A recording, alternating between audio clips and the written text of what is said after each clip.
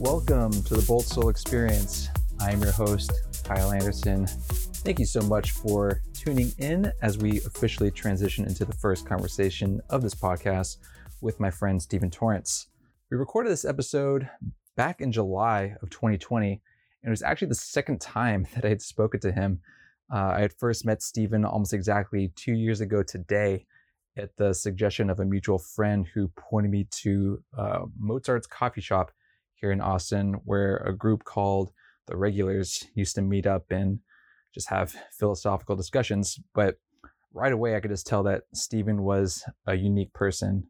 He's only a year or two older than I am, and yet he seemed to just have this deep sense of peace in his life and was actively living his dharmic path. Turns out he ended up becoming a Buddhist, and I was deeply intrigued by that. I had initially learned that he had traveled to several eco-villages around the world in search of alternative ways of living, which I was quite interested in at the time. But it turns out that there was much more to it. He eventually joined a monastery to become a monk and is continuing to follow that path, which I just found super intriguing. I had been familiar with Buddhism for a while and even claimed to have an understanding of it, but really never put any of those principles into practice. Meanwhile, Stephen here is one of the first people I've ever met who's taken them to heart and just stepped into monastic living so gracefully. And I know that there's a lot that can be learned from his story. And I knew right from the beginning of this podcast that he was the first person I wanted to interview. So I'm excited to finally get that out there. Unfortunately, the recording got cut off early when my computer battery ran out of juice. However, we did record a follow-up that I will be sharing next time for episode 2 to expand on our discussion. So yeah, thanks again for tuning in. Please like, share, and subscribe if you enjoy this episode, and any and all feedback is much appreciated. And without further ado, here's episode 1 with Stephen Torrence. All right, we're live. Stephen, thanks for joining. Appreciate you coming on. Yeah, thanks for having me on the show, Kyle. It's good to be with you. Yeah. Oh man, I know it's been a while since we last connected. And you know, I vaguely followed your story. I know you're not on social media very much, but I understand that you are back in Austin, and we're both here. That's where we first met about a year and a half ago. And curious what you've been up to since you left Virginia in the last ashram you were in, or the monastery, pardon me. Yeah, no worries. I like to say I've kind of orbited Austin, like a comet or something, you know, like I go out on these really, long arcs out into the world, but I always seem to swing back through here, at differing, velocities and for different periods of time. I guess, I could say a little bit about my background. I grew up in this area. I consider myself kind of a native Austinite, and I understand that we're sort of a rare breed these days. Yeah, I didn't know that actually. You're a unicorn. I'm a unicorn, and at least that way. Really, I grew up in Georgetown, which is a little north of Austin, a little suburb. My dad came here in the late 80s for the chip design industry. He was working for Motorola. So I and my mom, she was from Houston, but moved here in the 80s just to kind of start her life in her 20s. So they met, had me, and I grew up in, a pretty typical American household. I was, into Lego, and we had a computer in the house, so I learned like DOS games and things, and played soccer and did taekwondo, but probably the most notable part of my childhood was I was homeschooled. Wow. Yeah. So like all the way from initial grades to college, I was, primarily schooled by my mom for like the first 6 or 7 grades. My sister and I would have, class in the classroom in the house, and we each had one side of a large desk. And it was, my mom took it really seriously. There was like actual class time and assignments, and it was really clear when we were doing work or not. And that gave me a lot of freedom, growing up. Let's see, by probably like my teens or so, I was pretty like solidly online and starting to go to kind of like homeschool co-ops, taking classes once a week with a bunch of other homeschoolers. And so I had a very different like childhood and teenagehood, I think, from a lot of Americans. But I did end up going off to college, and I think, I got a degree in philosophy. I started in physics, and it was like, too much math made my head hurt. Oh yeah, way too hard. I started off mechanical engineering and did not last in that.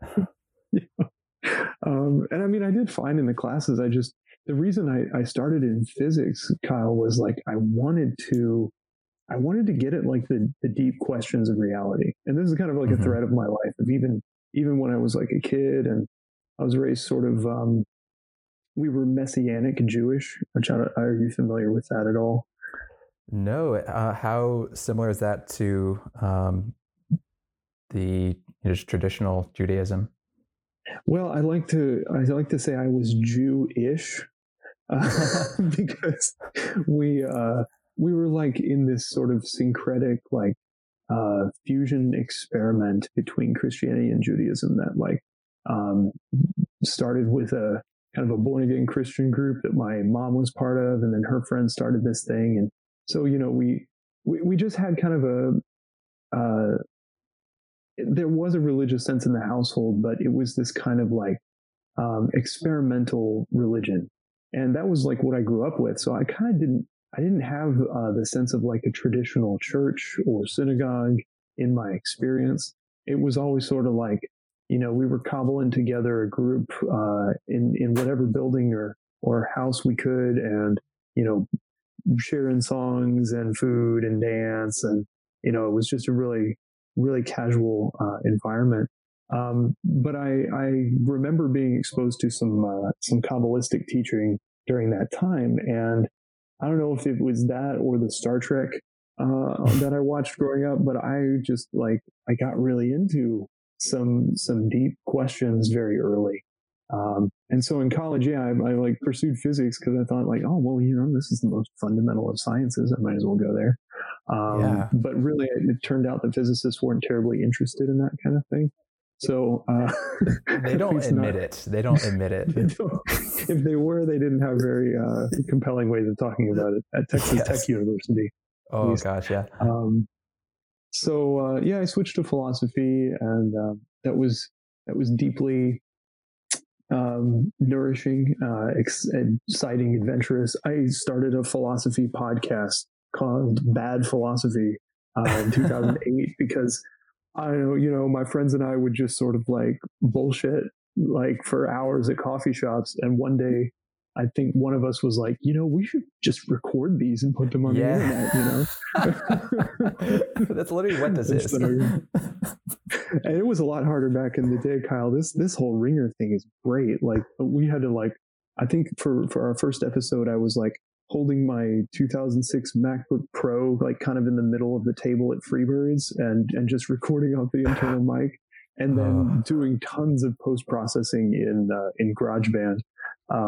But, eventually we got like, good mics from the library, and we're interviewing professors, and we made over like 160 episodes. What? And like hour-long episodes over 10 years. It's all still up there at badphilosophy.com. But that that was the first time I really began to deeply explore these issues in relation with other people. And I realize I'm taking kind of a long time to do my backstory, but no, this is great. I love it. Okay, great. But that was a really formative time for me. Those 4 years at college, as they probably are for a lot of people. And I, like many philosophy graduates, I was asked a lot, like, "Oh, philosophy. what are you going to do with that? And at the time, I recall just absolutely hating the question every time someone asked me, because as it goes with shadow stuff, what you resist persists, and I was definitely resisting that question for myself by continuing to just kind of bullshit with my friends, and not really having a good answer for that, other than anything I damn well want to do. I'm going to change the world. I don't know, and so I graduated and was like, well, shit, now what? I didn't get into law school. I didn't want to go to grad school. I just moved back in with my parents, and on one very lonely night, visiting my friends back at Texas Tech that summer, I was just kind of like, I had big ambitions or whatever, like most folks do after graduation. And I just had this moment of well, okay, I've always been like a geek. I can just do that. I'm really good with computers. I'll just go be an Apple genius for a couple of years and just, get started there. And that was my settling. Turns out it's pretty difficult to become an Apple genius. And I learned that really fast. I did get into an Apple retail store in Austin and had a couple, 2.5 years of just, it was insane. I often compare it to a war experience or a medical ward. I basically worked in a bionic emergency room. Yeah. Diagnosing everyone's problems, trying to, dig deep into the mainframe, basically. Oh yeah.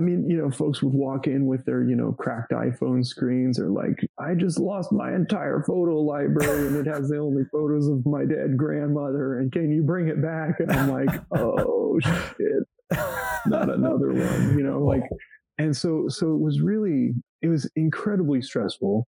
But it was incredibly fun as well. Apple tends to hire I've always been sort of performative, as you can tell. I like to talk. Growing up, I guess, introverted, I never developed kind of the fear, the same sort of social anxiety that a lot of people have. But I just dove into the time at Apple and learned a lot really quickly. It was a crash course in humaning, in playing the corporate game, all of that. And then at some point, one of my responsibilities there was personal training, and this wonderful character named Howard Wolf, who is he was a lawyer in Austin and grew up in West Texas, and just had about the most typical Texas accent you can possibly imagine. I can't tell if that's East or West, but yeah. He kind of took a liking to me on one of our computer training things, and he was actually, because of him, Kyle, we met. Really, I would not be the person I am today if not for Howard. He introduced me to Regulars, where we met. And kind of I think he saw a potential in me that was going very underutilized at Apple. And was I think this guy could do something for me. So when he got the ambition to start a company, and he didn't initially know what the company was going to be, but he just knew it was going to be an important brand for, or promote the brand of Texas or something like that. He invited me to build a website, and I ended up resisting that and was no, my friend Kyle here at Apple is way better at this sort of thing, and you should totally hire him first. And so Howard did, and then Kyle was dude, I'm going to hire you too. And so I, as again, what you resist persists. And so I became an operations director at a 4-person startup in my mid-20s, and that was like a crazy education in and of itself for like 2 years. I, experienced the Austin startup scene, which I really idolized at that time in my life, and just again, I had a lot of freedom to build something from the ground up there. But what I began to hit around that time was this deep angst, and kind of like as my awareness expanded to encompass the entire world in a new way, I kind of like achieved like basically my most ambitious dreams up to that point in my life. Like I was living the life that I always thought was like ideal. As I was a geek working at a startup and financially stable and all that. And in Austin, Texas, which was like, the place to be. Mm-hmm.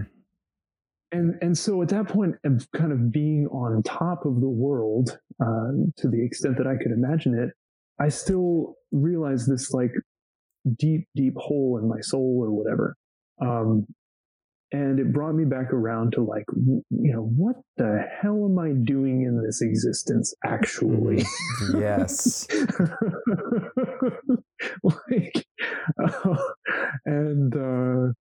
Over a lot of beers and a lot of conversations and just a lot of complaining to some very patient friends.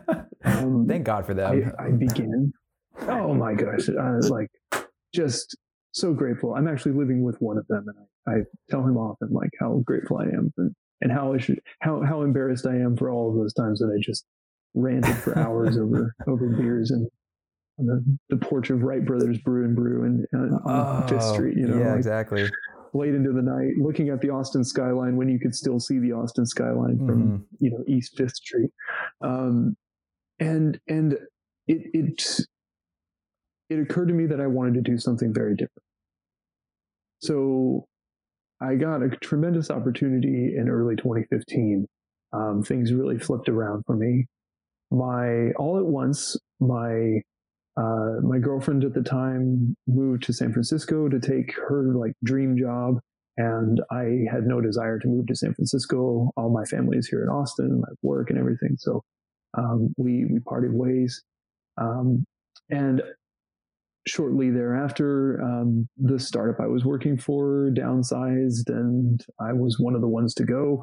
So I was all of a sudden left with a tremendous amount of freedom and a fair bit of cash in my savings accounts, and really in an unprecedented situation. So I took a few months to just sort of take stock of my life and had a lot of fun. This was like spring of 2015. So South by Southwest was going on in Austin. And I was going to regulars every week and having all the conversations, taking all the notes, and just in really a continuous fugue state. And yet there was something in me that was like, well, I should probably get a job. I should probably do the next thing. And the next thing that was obvious to me was like, well, I should probably go, to code school and become a JavaScript developer. That's like clearly the thing I should do. So I started in that, and like a week in, I had a panic attack. Oh, yeah. And I have like never had a panic attack. And so just something deep in me was like, no. Go the other way. Could you feel something building up to then, or was it just all of a sudden? Yeah. It was really like a tipping point, and it was, I'll never forget, it was like April 3rd, right after that, I was at Regulars again, where we met on the porch of Mozart's Coffee. And it's just the morning, I'm just looking out over the water, and because of someone who'd come up there, this like high school student who was like working 2 jobs to support his mom and was coming up there to interview for another one, and had like been stood up, he just started talking to us, and the Regulars were like giving him life advice as older white males are wont to do to younger white males. But in this case, I actually listened as if they were giving my past self the same advice. And one of them said, just like, instead of going to college, go to India for a year. Yeah, that's wow. You'll learn more in a year than in India than you would in 4 years at a university. And that just kind of unlocked something in me. And I opened my notebook, and on a blank page, I drew the escape key of a keyboard in the center of the page. Like ESC? Like ESC. Oh my gosh. Like classic, IBM fat key, escape key. Yep. Top. Because that was just this deep, deep image in my psyche that represented like, okay, the dream you're in right now, you don't have to be in that dream. Mm-hmm. Right? Like, okay, I'm playing Reader Rabbit or X-Wing or, like SimCity, escape, right? Mm-hmm. Like, this feels like my entire world, this Austin, this, code school, whatever. But like, there's something bigger. There's a bigger frame. So I pressed the escape key on my life and was like, all right, well, if I could go anywhere, where would I go? I Googled Eco Village the next day. Where did that come from? And I think in the depths of my depression that previous winter, I was like on a YouTube bender or something, and like, I forget how, but I was reading like The Circle by Dave Eggers and like encrypting my hard drive and just, going really deep into the network and, super, super paranoid cyberpunk phase. And I think, I don't know, maybe the YouTube algorithm had a glitch or something and just showed me like the opposite of all that. Yeah. And so I had that word in my mind, that notion.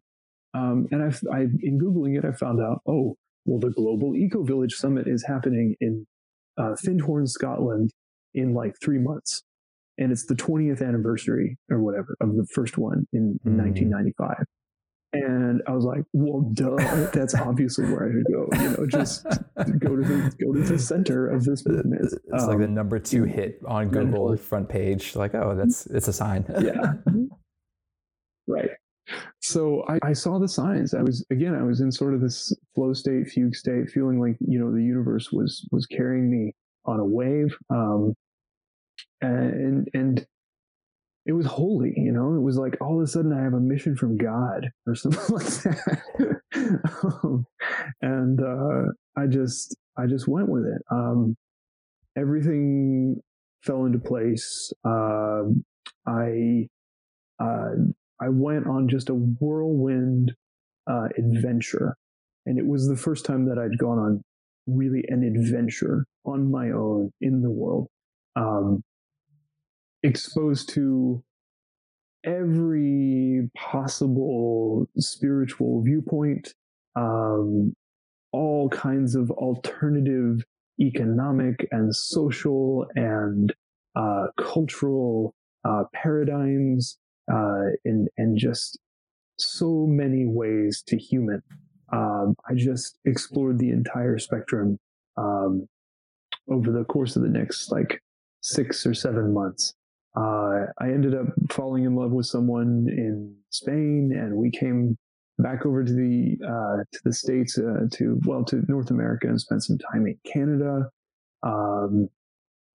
I discovered around that time that the angst and the deep hole that I was feeling was largely a result of a lot of unprocessed developmental trauma, is one way you could put it, from my childhood and teenagehood, and that I needed to really dive into the inner world and do some cleanup there before I could effectively join the cleanup process of the outer world that I was so desperately jumping into. And really making a lot of messes everywhere I went. I look back now and I'm like, oh boy.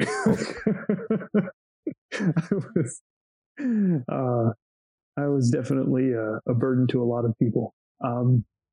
That's where I was at the time. So I just got to love myself in that. Yeah.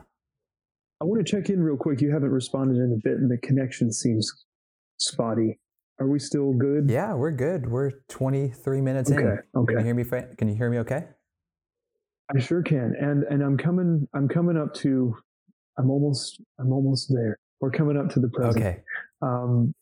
Because what this resulted in, this brings us back to why I would be at a monastery in Virginia before this, is a few places along the travels I heard about the Vipassana or the Vipassana centers, and this like 10-day silent retreat for free.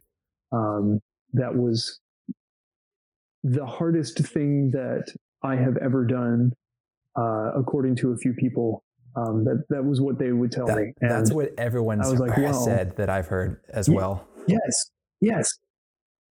Right? Like, and you hear it the same way from multiple people, and you're like, okay, maybe there's something to this. There's something consistent here.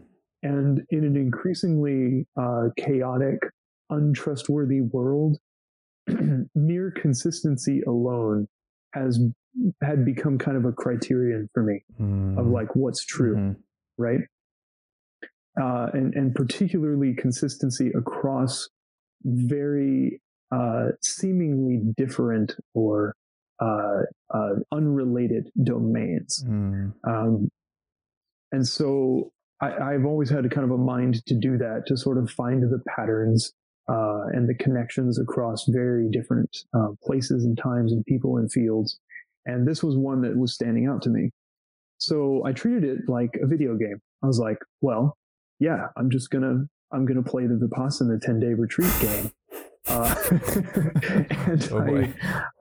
I definitely, it was like a live action RPG.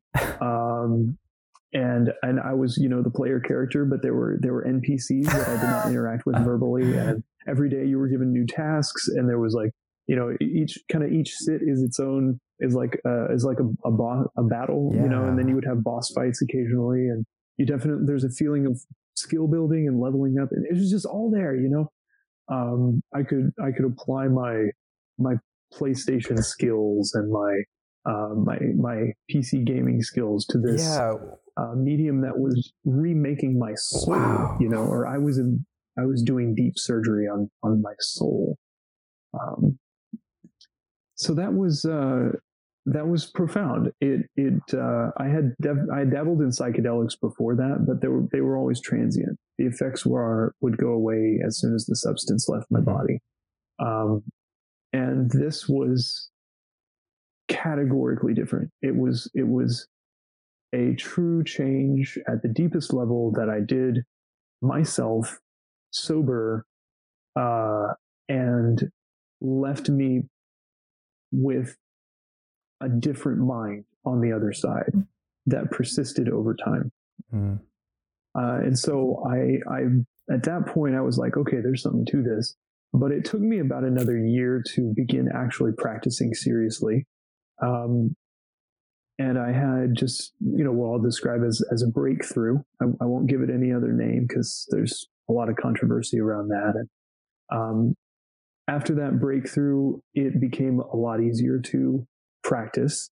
I found it to be the most fun and rewarding game ever, to just give myself progressively more goals of integrating the practice into my day-to-day life. I began following the precepts at home, and exploring the jhanas and reading the Buddhist scriptures, and just really diving into this in a serious form.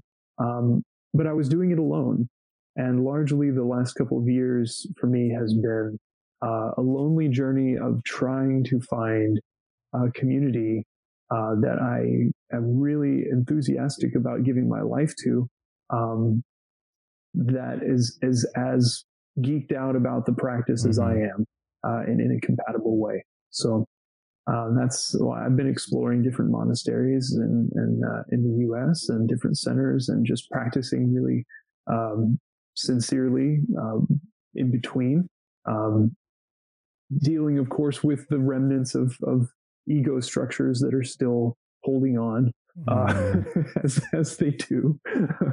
But generally experiencing the world with a lot more joy and freedom and peace than I ever had beforehand. So that pretty much brings me up to the present. And thank you so much, listeners and Kyle, for the attention and space to play out that story. Oh man, thank you for so eloquently taking us on that journey with you. A lot of years have passed since homeschooling with your family to now back in Austin. Taking a leave until going back and diving back into it. That was beautiful. Like that was really wonderful. Thank you. There's so much to unpack there. And like, I'll start with what you just said, actually. Over the last year before the most recent monastery in Virginia, you said it was a lonely experience trying to understand what you're trying to take on as a new part of your life. And the search for community is a key element in that. It reminds me of who's it? Alexander Supertramp from Into the Wild. And I don't remember the exact quote, but I'll paraphrase it. He's like, happiness or joy is only worth it if you spend it among friends or something like that. He had a very, he was very independent in the way he went about traveling the world and discovering himself.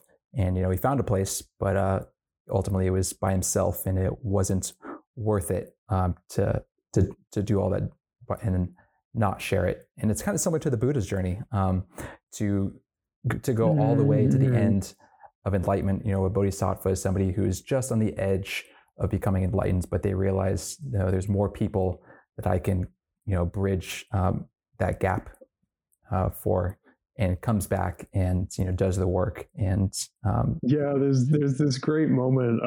The different the different branches of Buddhism tell the story slightly differently, but the version of it that I know is so he's sitting under the Bodhi tree there, right, like experiencing the bliss of release, as the phrase goes, and just kind of like reviewing this download, the biggest download possible of like the full Dharma. And he's just, and when he thinks about the world and he's sort of considering other people, he's like, there is like, nobody is going to get this.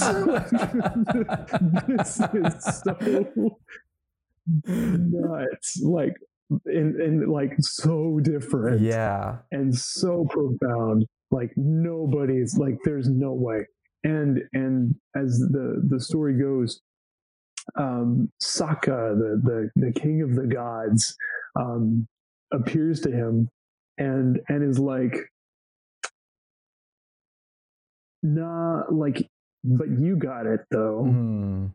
And there are other beings out there with little dust in their eyes, as he says, with little, who can, all they need is to just like a little finger pointing in the right direction, and they will see the same thing that you saw. Yeah. And so he's like, rise up, Victor, and go and share what you've rightly gained. And so the Buddha's like, all right, I take refuge in this truth, this way that things are, this Dharma, and I'll take on the hypothesis, at least, as a good scientist would, that there are others like me who are ready to see this. And he goes back to the group of friends that he was staying with and is like, here's what I got, y'all. And then one of them like wakes up and he's like, I love the Buddha's response. He's like, when Kondanya's like, I see, the Buddha's like, so like, really? So you really see? Like, he kind of checks with him. It's like, let me check your glasses. You see the same thing I do. And I can just, I mean, my heart just swells when I think about this. It's like that moment when you're like, oh, fuck, I'm not alone. Yeah. Like, whoa, and that's when the Sangha begins. Yeah. Wow.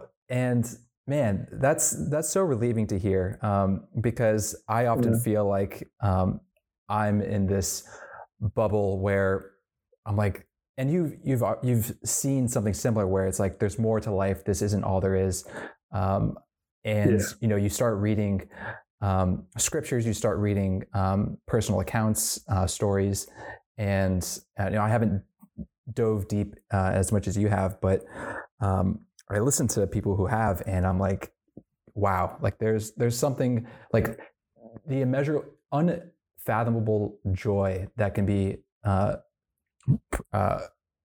felt in a very real way when there's so much suffering in the world, or at least we perceive it as suffering. To know that that's possible is it's a joy, and it can be a burden knowing that it's hard to explain. It's hard to explain, and I've been in the not severe depression, but I've just like, how am I gonna?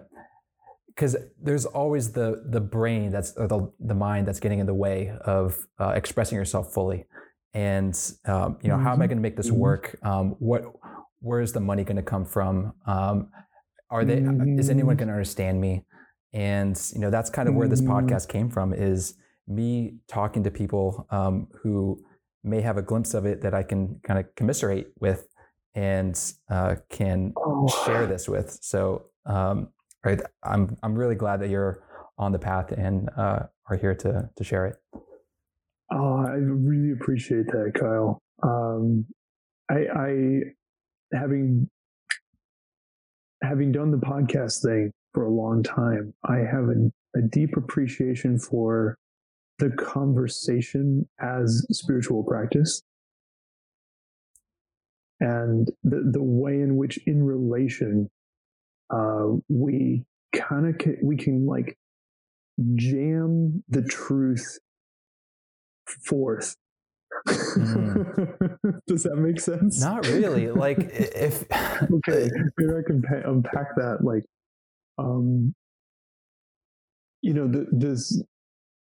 I've noticed that.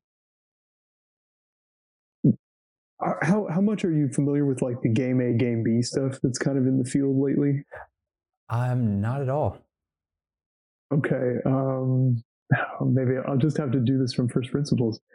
So like when you're sharing with me there that like, okay, I've experienced depression. I'm kind of like, I'm seeking something. I'm not exactly sure what I'm seeking, but like I'm engaged in the process, and maybe there are like other people out there who've like found something, or like at least found a way to walk towards something. And like, I'm going to go talk with them, and maybe it'll get me a little bit closer. That kind of enthusiasm is the in my experience, like that's the turning point in anyone's life, when you're sort of like, you're like, I'm in kind of a bad way, like this sucks. Something really sucks in my life right now. And like, there are kind of two ways that I can respond to that. Either I can be like, well, it's just going to be that way. Life is suffering. Like I just got to like lay down and take it. Or you can respond with this like, okay, it doesn't have to be this way. I'm not sure how I know that, but like, I know it doesn't have to be this way. And like, there seem to be other people out there who don't have it as bad off as I do. And like, what are they doing? Mm-hmm.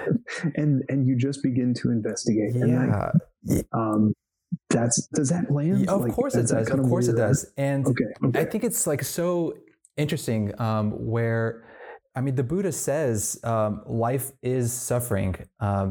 That's a very bold statement to come out the gates swinging with. And I want to stop you there, because I judge that to be, unfortunately, a mistranslation of the truth of dukkha. And it is a very difficult Pali word to translate. Pali is the language of the Buddha's time, and is related to Sanskrit. And it's the notion of dukkha that I have through experience is more just like the fact that any like to exist, to be a being, is to cling to reality, right? In the sense of like feeding off of it, and literally the word like tanaha or craving, clinging and craving, tanaha and upadana in Pali have the sense of like being hungry for existence, like that, and so the kind of suffering you have when you're hungry, right? Like you can never fill your belly full for good, right? Yeah. Like that's the way in which the Buddha means it. It's like it's not always suffering. Not every moment is suffering. Not every aspect of life is suffering. Obviously, there are pleasant things and there are neutral things, but it's that we're like, because of entropy, right? Maybe how we would put it in scientific terms, like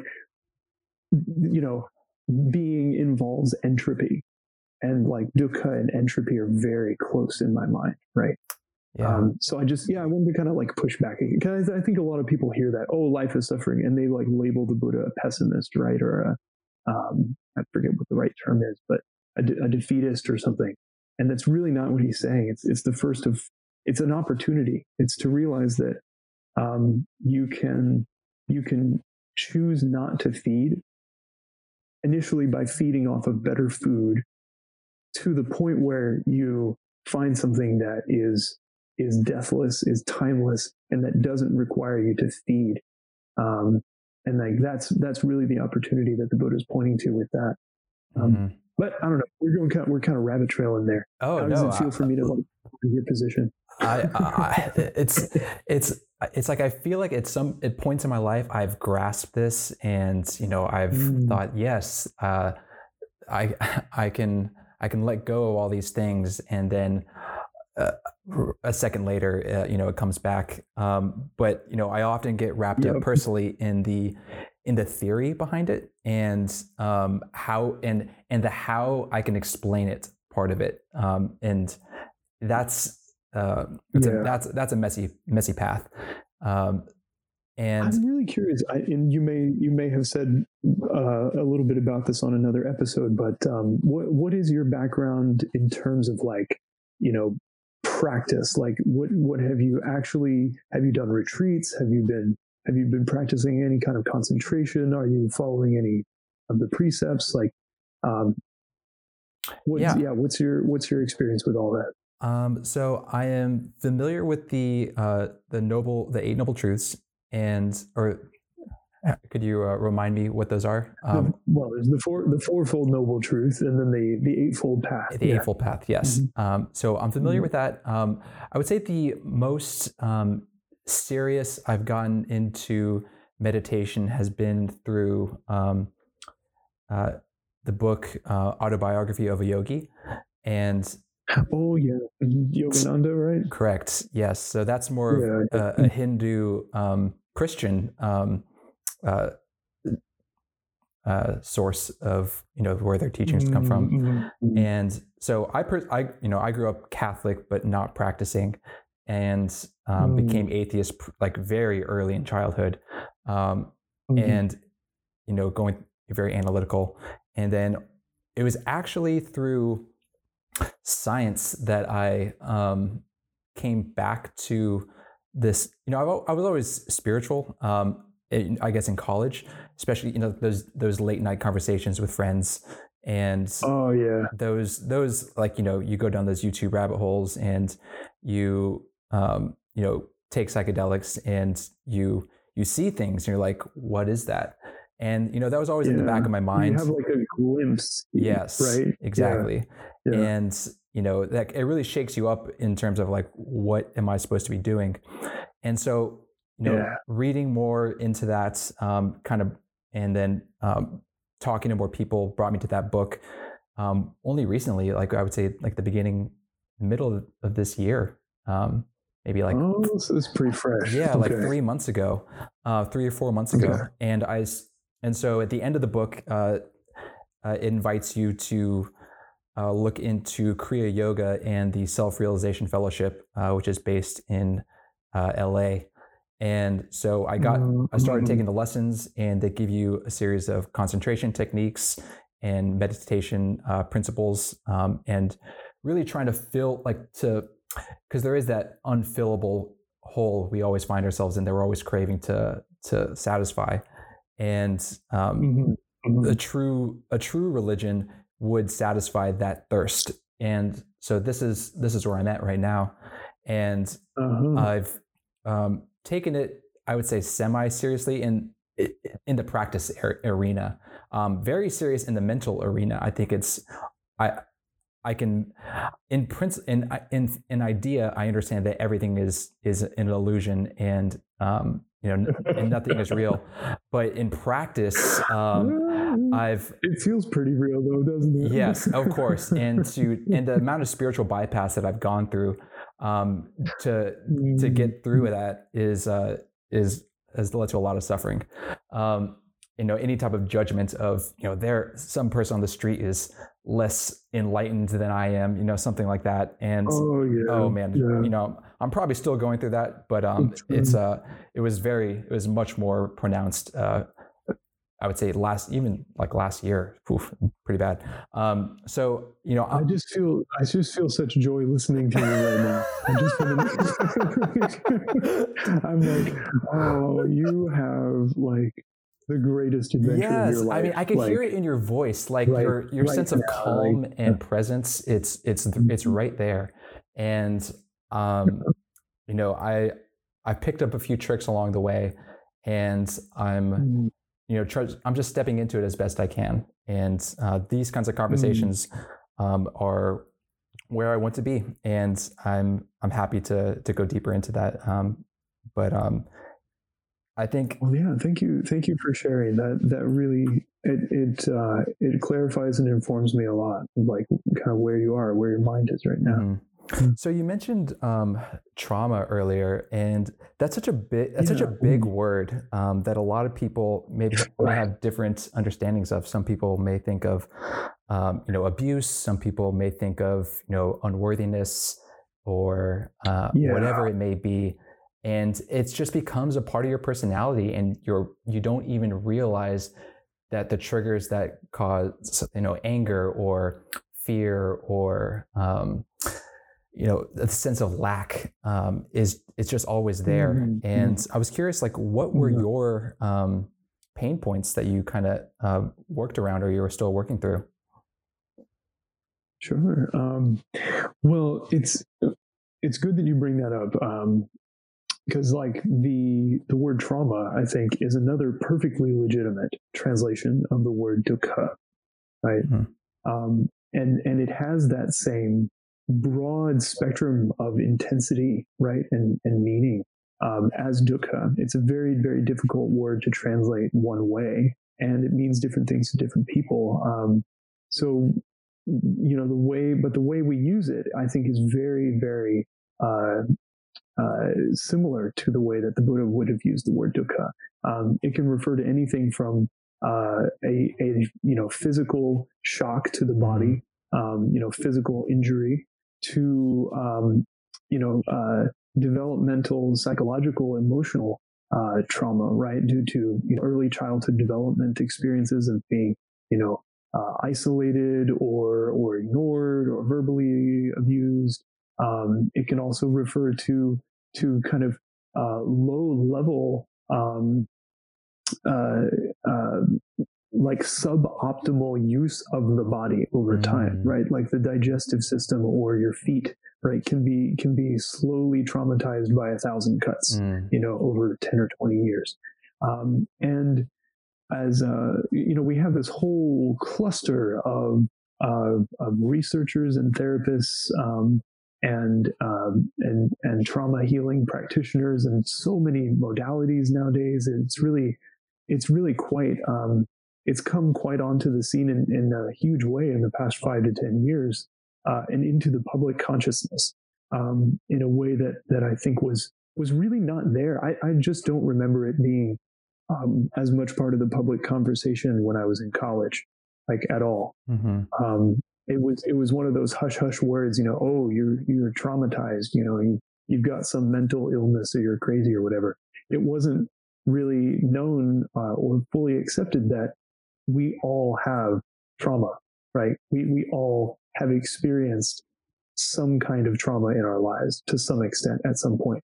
And we have a unique tangle or pattern of trauma that we have to kind of disentangle in our own way, largely from our own personal work, and that it's not something that you can solve quickly with a pill or even with just a therapeutic relationship, although I think those are really important to have for a lot of people.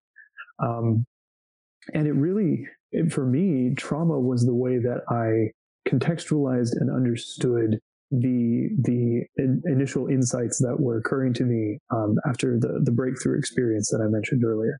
I kind of have the vocabulary of Western science just like in my head from my upbringing and readings over the years. And so these are the ways that I largely make sense of the ineffable realizations that occurred. And you asked kind of like what my way in for that was, what my pain point was. And for me, it was the physical trauma that had accumulated from years of playing soccer, from years of contact or impact sports, of taekwondo, and working out or doing weight training in a very unskillful way. All of this combined with my penchant for living the digital life, and putting myself in front of a screen, had resulted in a fair bit of dissociation from my body. And it was not apparent to me until I actually had to just sit with myself alone in a dark room for several dozen hours over the course of a retreat, that I finally realized how much pain I was keeping at bay on a moment-to-moment basis.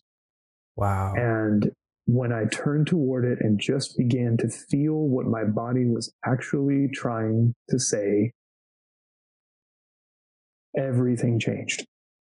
And when I was given a technique that I could use to systematically kind of release the pressure, in manageable chunks, as it were, to meet the monsters down below, in a way that didn't tell my conscious brain that I was in imminent danger of death. Then it became fun, actually, to feel my body again. Yeah.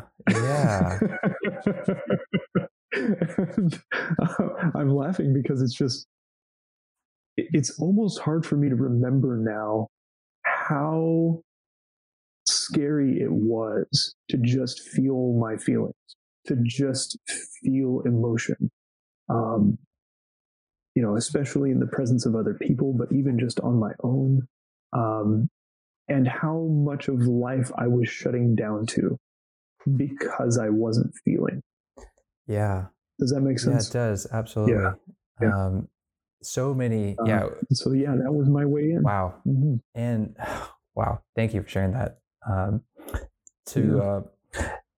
The amount of pressure we put on ourselves to keep a straight face is it's debilitating. And like you said, death by 1,000 cuts. It's stored in the body, and unless you allow yourself to feel what is, and not labeling it, there's nothing right or wrong about it. It's simply, it's a part of that I am. Like I am pain and suffering. I am joy and happiness.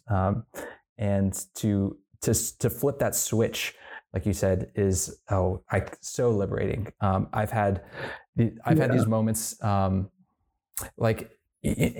it's like when you have these thoughts in your head and you're just going in circles, like, I'm supposed to be doing something, or something's wrong. And, and then the second I verbalize that, once I get it out of my head and I just say it out loud, I just realize how ridiculous I'm sounding. I'm like, I'm the one creating this, and it's so funny. And I'll just start having a conversation aloud at my house, like no one's around. Like I would look crazy probably if someone was viewing me, but it's so freeing. It's so great. And I'm so glad you experienced that on a deeper level. And would you say you had this breakthrough? Like, could you describe what that meant? Well, I just want to comment real quick there that what you discovered there, that sense of like of like talking to yourself in a skillful way, and really allowing yourself to do that. That moment where you go, okay, this is gonna seem crazy, but I mean, I am alone in my house right now, so fuck it. Let's just do this. That for me, that was really the turnaround. The voice in my head before that breakthrough was always critical. More often than not, was critical, and just that kind of running inner critic.